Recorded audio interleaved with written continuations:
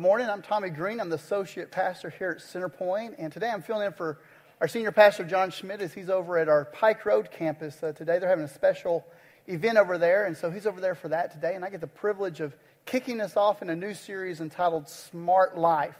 We're going to be going through the book of Proverbs and taking a look at some of the principles in the book of Proverbs that actually help us have a better and wiser life.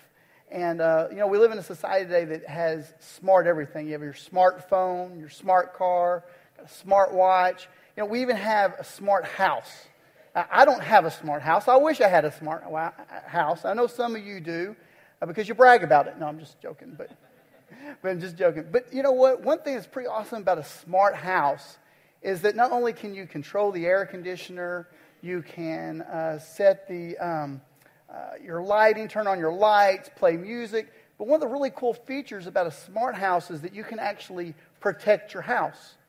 It's a security system. You can guard your house. And today we're going to be talking about guarding our hearts.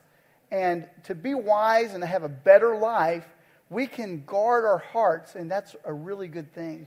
But before we get started, I want us to have a word of prayer. We're going to jump right in to today's message. Father, we just want to come before you today, and Lord, as we talk about living a better life, living a smarter life, Father, I pray that you would open up your word to us today, that you would speak through it, that, Lord, that you would change us and challenge us. Holy Spirit, I invite you into this place right now, Lord, to illuminate our hearts, illuminate our minds, and that, Lord God, that you would challenge us and change us from the inside out. And so, Lord, we pray that we be very receptive. So speak through me today. Speak through your word. In Jesus' name, amen. Well, point A on your outline states that the book of Proverbs says one of the smartest things we can do is guard our hearts. And I know some of you are going, hey, I'm really good at that. I make sure that no one hurts me, that no one gets close to me. I'm extremely guarded. Well, that's not what we're talking about. We're not talking about having a hard heart or a closed heart. We're actually talking about protecting ourselves where we don't get a hard heart, where we protect who we truly are. Listen to what Proverbs 4:23 says. It's to guard your heart above all else, for it determines the course of your life. And if I was going to have you underline anything in this scripture, it's above all else. Above all else. And this proverb is saying, listen, this is top priority. This is very important. Guard your heart because it determines who you really are. It determines the course of your life. It affects everything that you do, your heart. So above all else, guard it. Now, I love history. I was a history major in college, and one of the things that I absolutely love to study is the Civil War. And during the Civil War, there was a guy by the name of Joseph Chamberlain. Joseph Chamberlain was a professor from the state of Maine who joined the Union forces and became a commander in the army. And he found himself on the battlefield in the most important battle that probably our country has ever had. It was the second day of Gettysburg, which most historians believe was the turning point of the war.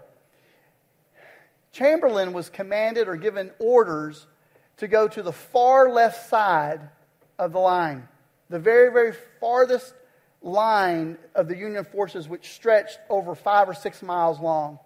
And that's where he was placed, and he was told to do one thing. Above all else, I want you to guard this hill.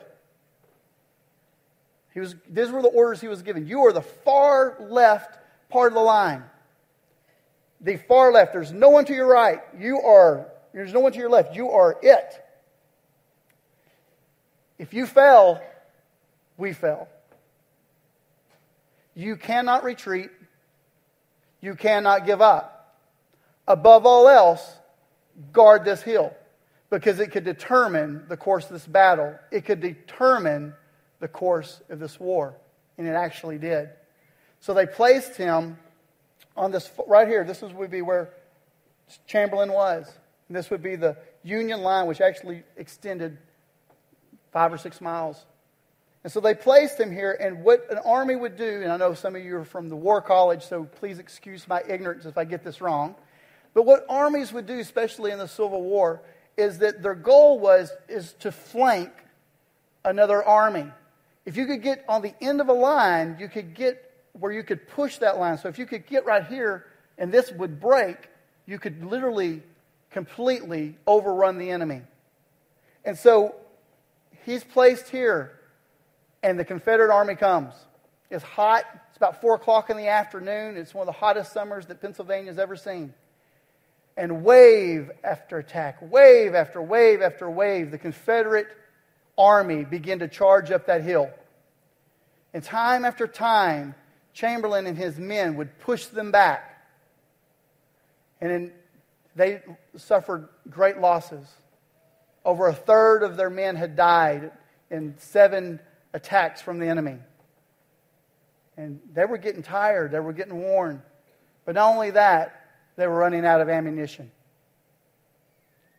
They had totally ran out of ammunition. So he calls all of his commanders together. And he says, do we have any more ammunition? And they said, maybe 1 round. Not enough to hold them. If they come again, we will lose. And his commanders and his officers begin to tell him, we must retreat. We must retreat. And Chamberlain said, we cannot retreat. For if we retreat, we'll lose this battle. And if we lose this battle, we could lose the war. And so he did something amazing. He took his sword out and he told his commanders to begin to put bayonets on their rifle, little swords that go on the end of a rifle. And as the Confederate army came up that hill for one last time, they began to charge them. They ran down that hill. In fact, here's a kind of a cool picture of it. They began to run down the hill. And they captured like 110 of the Confederate armies, and they saved the day because they would not give up. He was told above all else, guard this hill, for it can determine the course of this whole war. Well, God's word says, above all else, guard your heart, for it affects everything you do. And we need to guard our hearts as vigilant as Chamberlain did. We need to guard our hearts. What is your heart? Your heart's the center of a person's hidden emotional, intellectual, and moral activity. Your heart is the real you. It's the part that only you and God really know about. It's your secret thoughts, your secret actions. It's how you feel about things that no one else knows about. That's your heart. And out of your heart comes your dreams and your passions. It also comes your good deeds and your works. All focus and are centered on who you really are, your heart. And one of the reasons it's important to guard our hearts is because our hearts are actually the part of us that please God. When Samuel was told to go and choose a new king after Saul had lost the right to be king of Israel, he had disobeyed God. God had told Samuel to go to the house of Jesse and that he would find the new king there. And so he walks into the room and walks to his house, and all of a sudden Jesse's oldest son comes out and he looks at him, and in his mind Samuel goes, that's the king. That's the new king of Israel. He's tall, he's handsome, he's strong, he's a great looking king. And this is what God said to him. He said, but the Lord said to Samuel, do not consider his appearance or his height, for I have rejected him. The Lord does not look at the things that people look at. People look at the outward appearance, but the Lord looks at the heart. The Lord looks at the heart. That's what pleases him. It's the part of us that we really are. Now, I want you to understand something this morning. Just like there was a battle for this country during the Civil War, there's a battle for your heart. There's a war that's going on, and you are the prize. You are the hill. Your heart is that hill. But the enemy wants nothing more than to damage your heart. And God wants nothing more than to give you a rich and satisfying life. listen to a note on your outline, is that we have a real and dangerous enemy who wants to destroy our hearts. John 10:10 says, the thief's purpose is to steal, kill, and destroy. Jesus talking says, my purpose is to give them a rich and satisfying life. The enemy wants to steal and to kill and destroy. Well, what does he want to kill, steal, and destroy? The rich and satisfying life that Jesus died for you to have. He wants you to have a rich and satisfying and purposeful life. And that's all determined by the battle that goes over your heart. There's a war. And there are things the enemy uses to damage our heart, to control our hearts, to make us not live the life that God wants us to live. It might be anger. It might be greed. It might be lust. It might be rejection. But the enemy will use whatever means possible to get you off track. To get you off track. Listen, if he can't keep you from going to heaven because of your faith in Jesus, then the next best thing that he can do is cause you to be ineffective for Jesus. Amen? That's his purpose. He doesn't want you to have a rich and purposeful life. 1 Peter 5:8 says, stay alert, watch out for your great enemy, the devil. He prowls around like a roaring lion looking for someone to devour. Here's a note on your outline. The best way to guard our hearts is to align them with God's heart. That's what the battle's over. See, rich and satisfying life comes from one thing. It comes from aligning our hearts with God. How many of you in this room would agree with me that God's ways are better than our ways? Anybody? Okay. We all agree with that. How many of us struggle doing things God's way? You see there's a battle that's going on? See, God wants us to align our hearts with Him. So letting your sinful nature control your mind leads to death. But letting the Spirit control your mind leads to life and peace. Your mind, your inner thoughts, who you are, your heart. Listen, if we let our sinful nature control our mind, what does it lead to? Death. If we let the Holy Spirit guard our minds, what does that bring? Life and peace. How many would you say life and peace is better than death? Amen? I would agree too. So I say, let the Holy Spirit guide your lives. Then you won't be doing what your sinful nature craves. See, the enemy will use whatever tactics possible. He'll use your own sinful nature. You know, we have a sinful nature. We have evil desires that lurk within us, okay? He'll use those against us. He'll also use lies. He's a father of lies.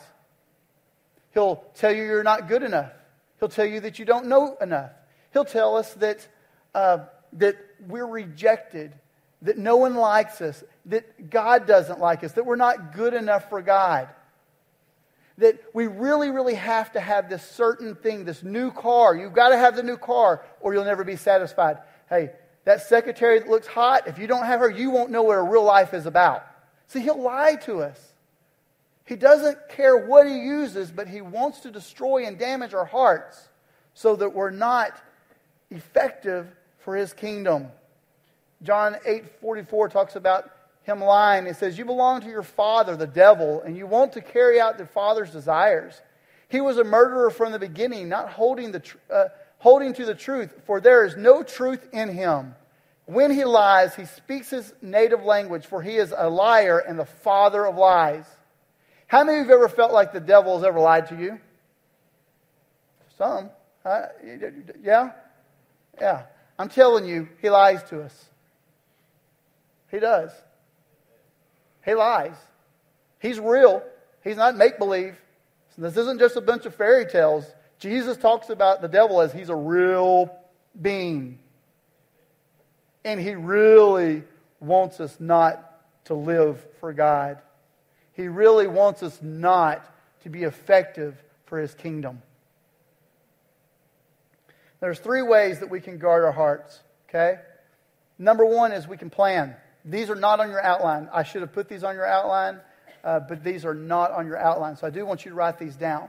But these are ways that we can guard our heart. Number one is we can plan. One of the ways that you plan, if I'm going to use a sport analogy since we're in Alabama. I'm going to use the University of Alabama. No, I don't have a dog in the fight, so just hear this. But if the University of Alabama, if Nick Saban is making a plan to defend the end zone, what does he do? Number one, he's got to know his opponent's tactics, right? He does. And when he's playing against Ole Miss or Texas A&M, I'm an A&M fan, he's as good as anybody else of finding out what are their strengths. What are their strengths? You know the other thing he knows? He also knows the weaknesses of his own team, of his own defense. And he makes sure that he plays to his strengths, not to his weaknesses. Part of what we're doing today is we're coming up with a game plan. I want to help you have a game plan so that you can stand strong, so that above all else, you guard your heart. When you recognize and you realize that you really have an enemy, that he really lies to you, that he really uses your own desires. Listen, each of us have different desires. Some of us struggle with lying. Some of us struggle with self-worth. Some of us struggle with lust. Some of us struggle with being envious of other people. All of us have different weaknesses, but if you understand your weaknesses, then you're able to get help. And that's the second part of how we do that, is we call for help. Part of your guarding your heart is saying, listen, I'm struggling here. I need help. I used to play basketball when I was in high school, and one of the things that they taught us to do when we were defending the goal, okay, is if I got beat and a guy got past me, if I didn't communicate with my teammates and say, help, help, help, I would get in trouble when I got to the bench. Because we were always supposed to be helping one another. And I want you to understand, when you're struggling with issues in your life, issues of the heart, you need to call out for help. That's why connect groups are so important here at Centerpoint. It offers you the opportunity to find someone that you can confide in. It might not be the whole connect group. Probably shouldn't be. But you know what? You can find that one or two people in your life that you can say, this is where I struggle. I really struggle with my anger. I really struggle with significance. And I need your help. So calling out for help from others, calling out for help from God. God is a very present help in time of trouble. He knows you're struggling. Call out to Him. He'll rescue you. Here's another way we can do it. It's through diligence. Okay? As Joseph Chamberlain did, it's like, I am not giving up. It looks like all is lost. It looks like there's no way out, but I'm going to stand. Matter of fact, the Word of God says, the Apostle Paul put it this way, after doing all to stand, stand. I'm not giving up. I want to talk about 5 areas in our lives. There's been in my life anyway that there's tons of areas that we need to guard our heart from. But I want to give you 5 specific areas that I think would be helpful for all of us to guard our hearts. Okay? In areas that we should guard our hearts. Number one is from pride. Pride. Haughty eyes, a proud heart, and evil actions are all sin. And what am I talking about pride? I'm talking about arrogance. I'm talking about that part of you that makes you think that you're better than everyone else.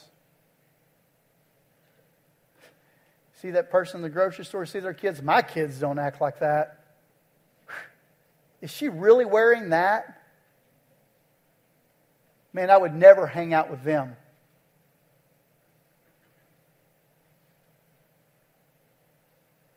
It's that part of you that rises up and says, I'm better than everyone else. That's pride. It's sin. And we need to guard our hearts from it. Listen, we can't help the fact that there are times in our life that we have that rise up in us. But we can do something about it. One of the things that my parents taught me to do is that when pride begins to rise up in me for of feeling that way is to always thank God, because when I thank God, it reminds me that God has given me all of my abilities, all of my talents, all of my good looks. When I thank God. It's the antidote. Matter of fact, when I was in 8th grade, my mom loves to tell this story, because when I was in 8th grade, I was a typical 8th grader. I was kind of cocky, and my mom and dad used to tell me I used to strut like a rooster, kind of just up on my toes, everything was going for me in the 8th grade, okay? Had a cute girlfriend that was a cheerleader. I played on the basketball team, was doing really good. I had really good grades, and I just felt good about myself. And my parents told me that it made them sick. Just absolutely made them sick.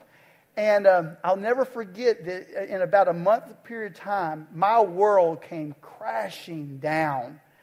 I had forgotten to turn in a paper in my English class. And so when my 6 weeks grades came out, I had a 67 in English. And it was the first year that in Texas they had passed a rule called the no pass, no play rule. So if I didn't pass my English grade, I didn't get to play basketball. So I had to sit on the bench. Ouch. That same month, my parents took me to a circus. And I thought I was too good to go to a circus. That was for little kids. So I'm sitting at the circus, watching everything, just kind of ho-hum. And about that time, everybody around me begins to laugh. And they just start laughing. So I look around, and I just start laughing with them. This is great. I have no idea why I'm laughing. So my parents let this go on for about 2 minutes. And I still can't figure out what's laughing. I'm just kind of strutting, looking around. And finally, my mom taps me on the shoulder and says, Tommy, put your hand on your head. And as I reached up there, I felt something strange. What happened was the small kid behind me had gotten some cotton candy.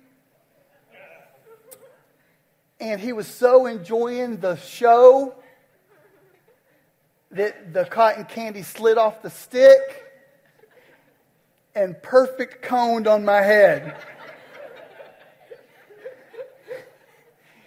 And I'm strutting around. And my parents are loving every moment of it.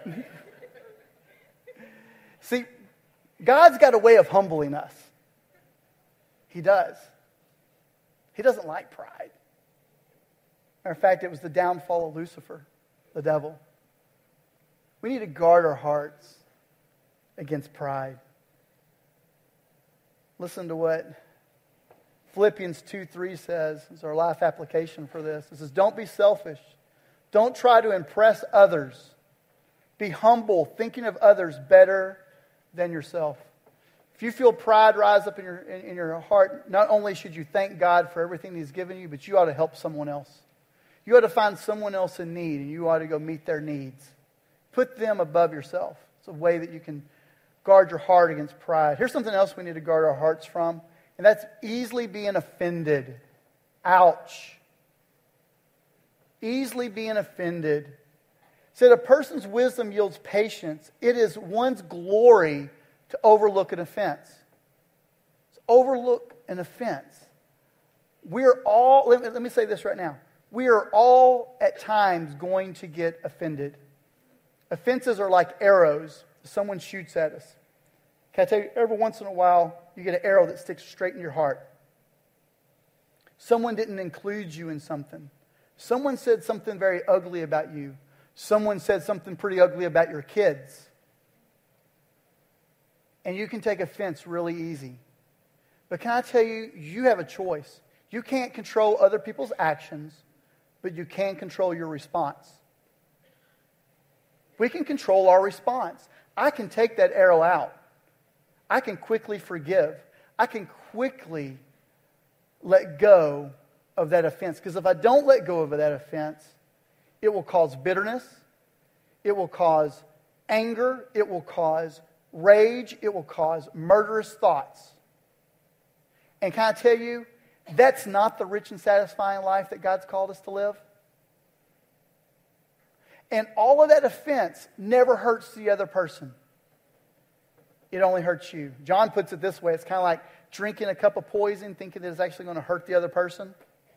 But in all the meanwhile, it's hurting you. Here's a life application for us.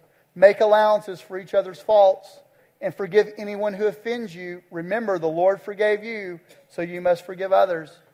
Remember I said earlier that the number one way that we can guard our hearts is aligning them with God's heart? This is God's heart. Make allowances for others' faults. Forgive anyone who offends you. Remember who? The Lord forgave us. That's how we can guard our hearts from offense. Another way, something we need to guard our hearts from is being a people pleaser. Being a people pleaser. For the man's will proves to be, for fear of man will prove to be a snare. But whoever trusts in the Lord is kept safe. Here's how Paul put it. Am I now trying to win the approval of human beings or of God? Or am I trying to please people? If I were still trying to please people, I would not be a servant of Christ. So I ask us a question today. Are we more concerned about what others think of us, or are we more concerned about what God thinks about us? Do we listen more to God's direction for our lives, or do we listen more to other people's directions for our lives? Anytime that we value other people, especially people that we esteem in position or esteem to bring significance to our lives, anytime we esteem them over God, we become people pleasers. And we have to guard our hearts against it. You have to guard your heart against that. Because if you don't, if you're always constantly worried what someone else thinks, it keeps you from following God. It keeps you from living the life that God has called you to live. Because in your mind, you're living for the approval and the praises of other people. Stop. He's the one that we need to please. He's the one that we need approval from. Follow Him. This is a snare. Listen to the life application. Fear the Lord your God and live in a way that pleases Him. Please Him. And love Him and serve Him with all of your heart and soul. The antidote for the fear of man is the fear of God. When I trust and I respect God more than I do others in my life, I can live the life that God has intended me to live in the very most center part of who I am. Another thing we need to guard our heart from is lust. From lust. Do not lust in your heart after her beauty, or let her captivate you with her eyes. Lust is an enemy of love. Lust is all about what someone else can do for you. And she's hot. Makes me feel good when I look at her. Man, he's something. He is so kind. And when he talks to me, my heart just melts. Love, on the other hand, says this. How can I please you? How can I put your needs above mine? Listen, we can't always control what we see. I mean, just be on the internet and look at Yahoo or any news source. There's all kinds of temptations to click on things that we shouldn't click on or look at. See, we don't always control what comes in front of our eyes, but we sure can do something about it. Do you have a plan? You need to call help? You need to fight to the end? Sometimes when it comes to lust, which is a big issue in our society today, we think, oh, you know what, Tommy, why are you talking about this? That's just natural. You're right, it is natural. But God hasn't called you to live a natural life. He's called you to live a supernatural life. That's what a real satisfying, and rich life looks like. So if you struggle in this area, make a plan. The plan might be that I have a filter on my computer. Get help. Get accountability. And determine in your heart that every time you feel lust come up, that you're going to fight it, that you see it as an enemy of your heart. See, we need to have just as much diligence as Joseph Chamberlain had when that enemy was coming up those hills. When the Confederate army was coming up that hill, he's like, thus far and no more. I'm standing my ground. I'm not going to let this overrun me. I'm not going to let this overtake me. We need to fight to the end. Listen to what 2 Timothy says. He puts it this way. Run from anything that stimulates youthful lust. Instead, pursue righteous living, faithfulness, love, and peace, and enjoy the companionship of those who call on the Lord with a pure heart. Run! Find accountability.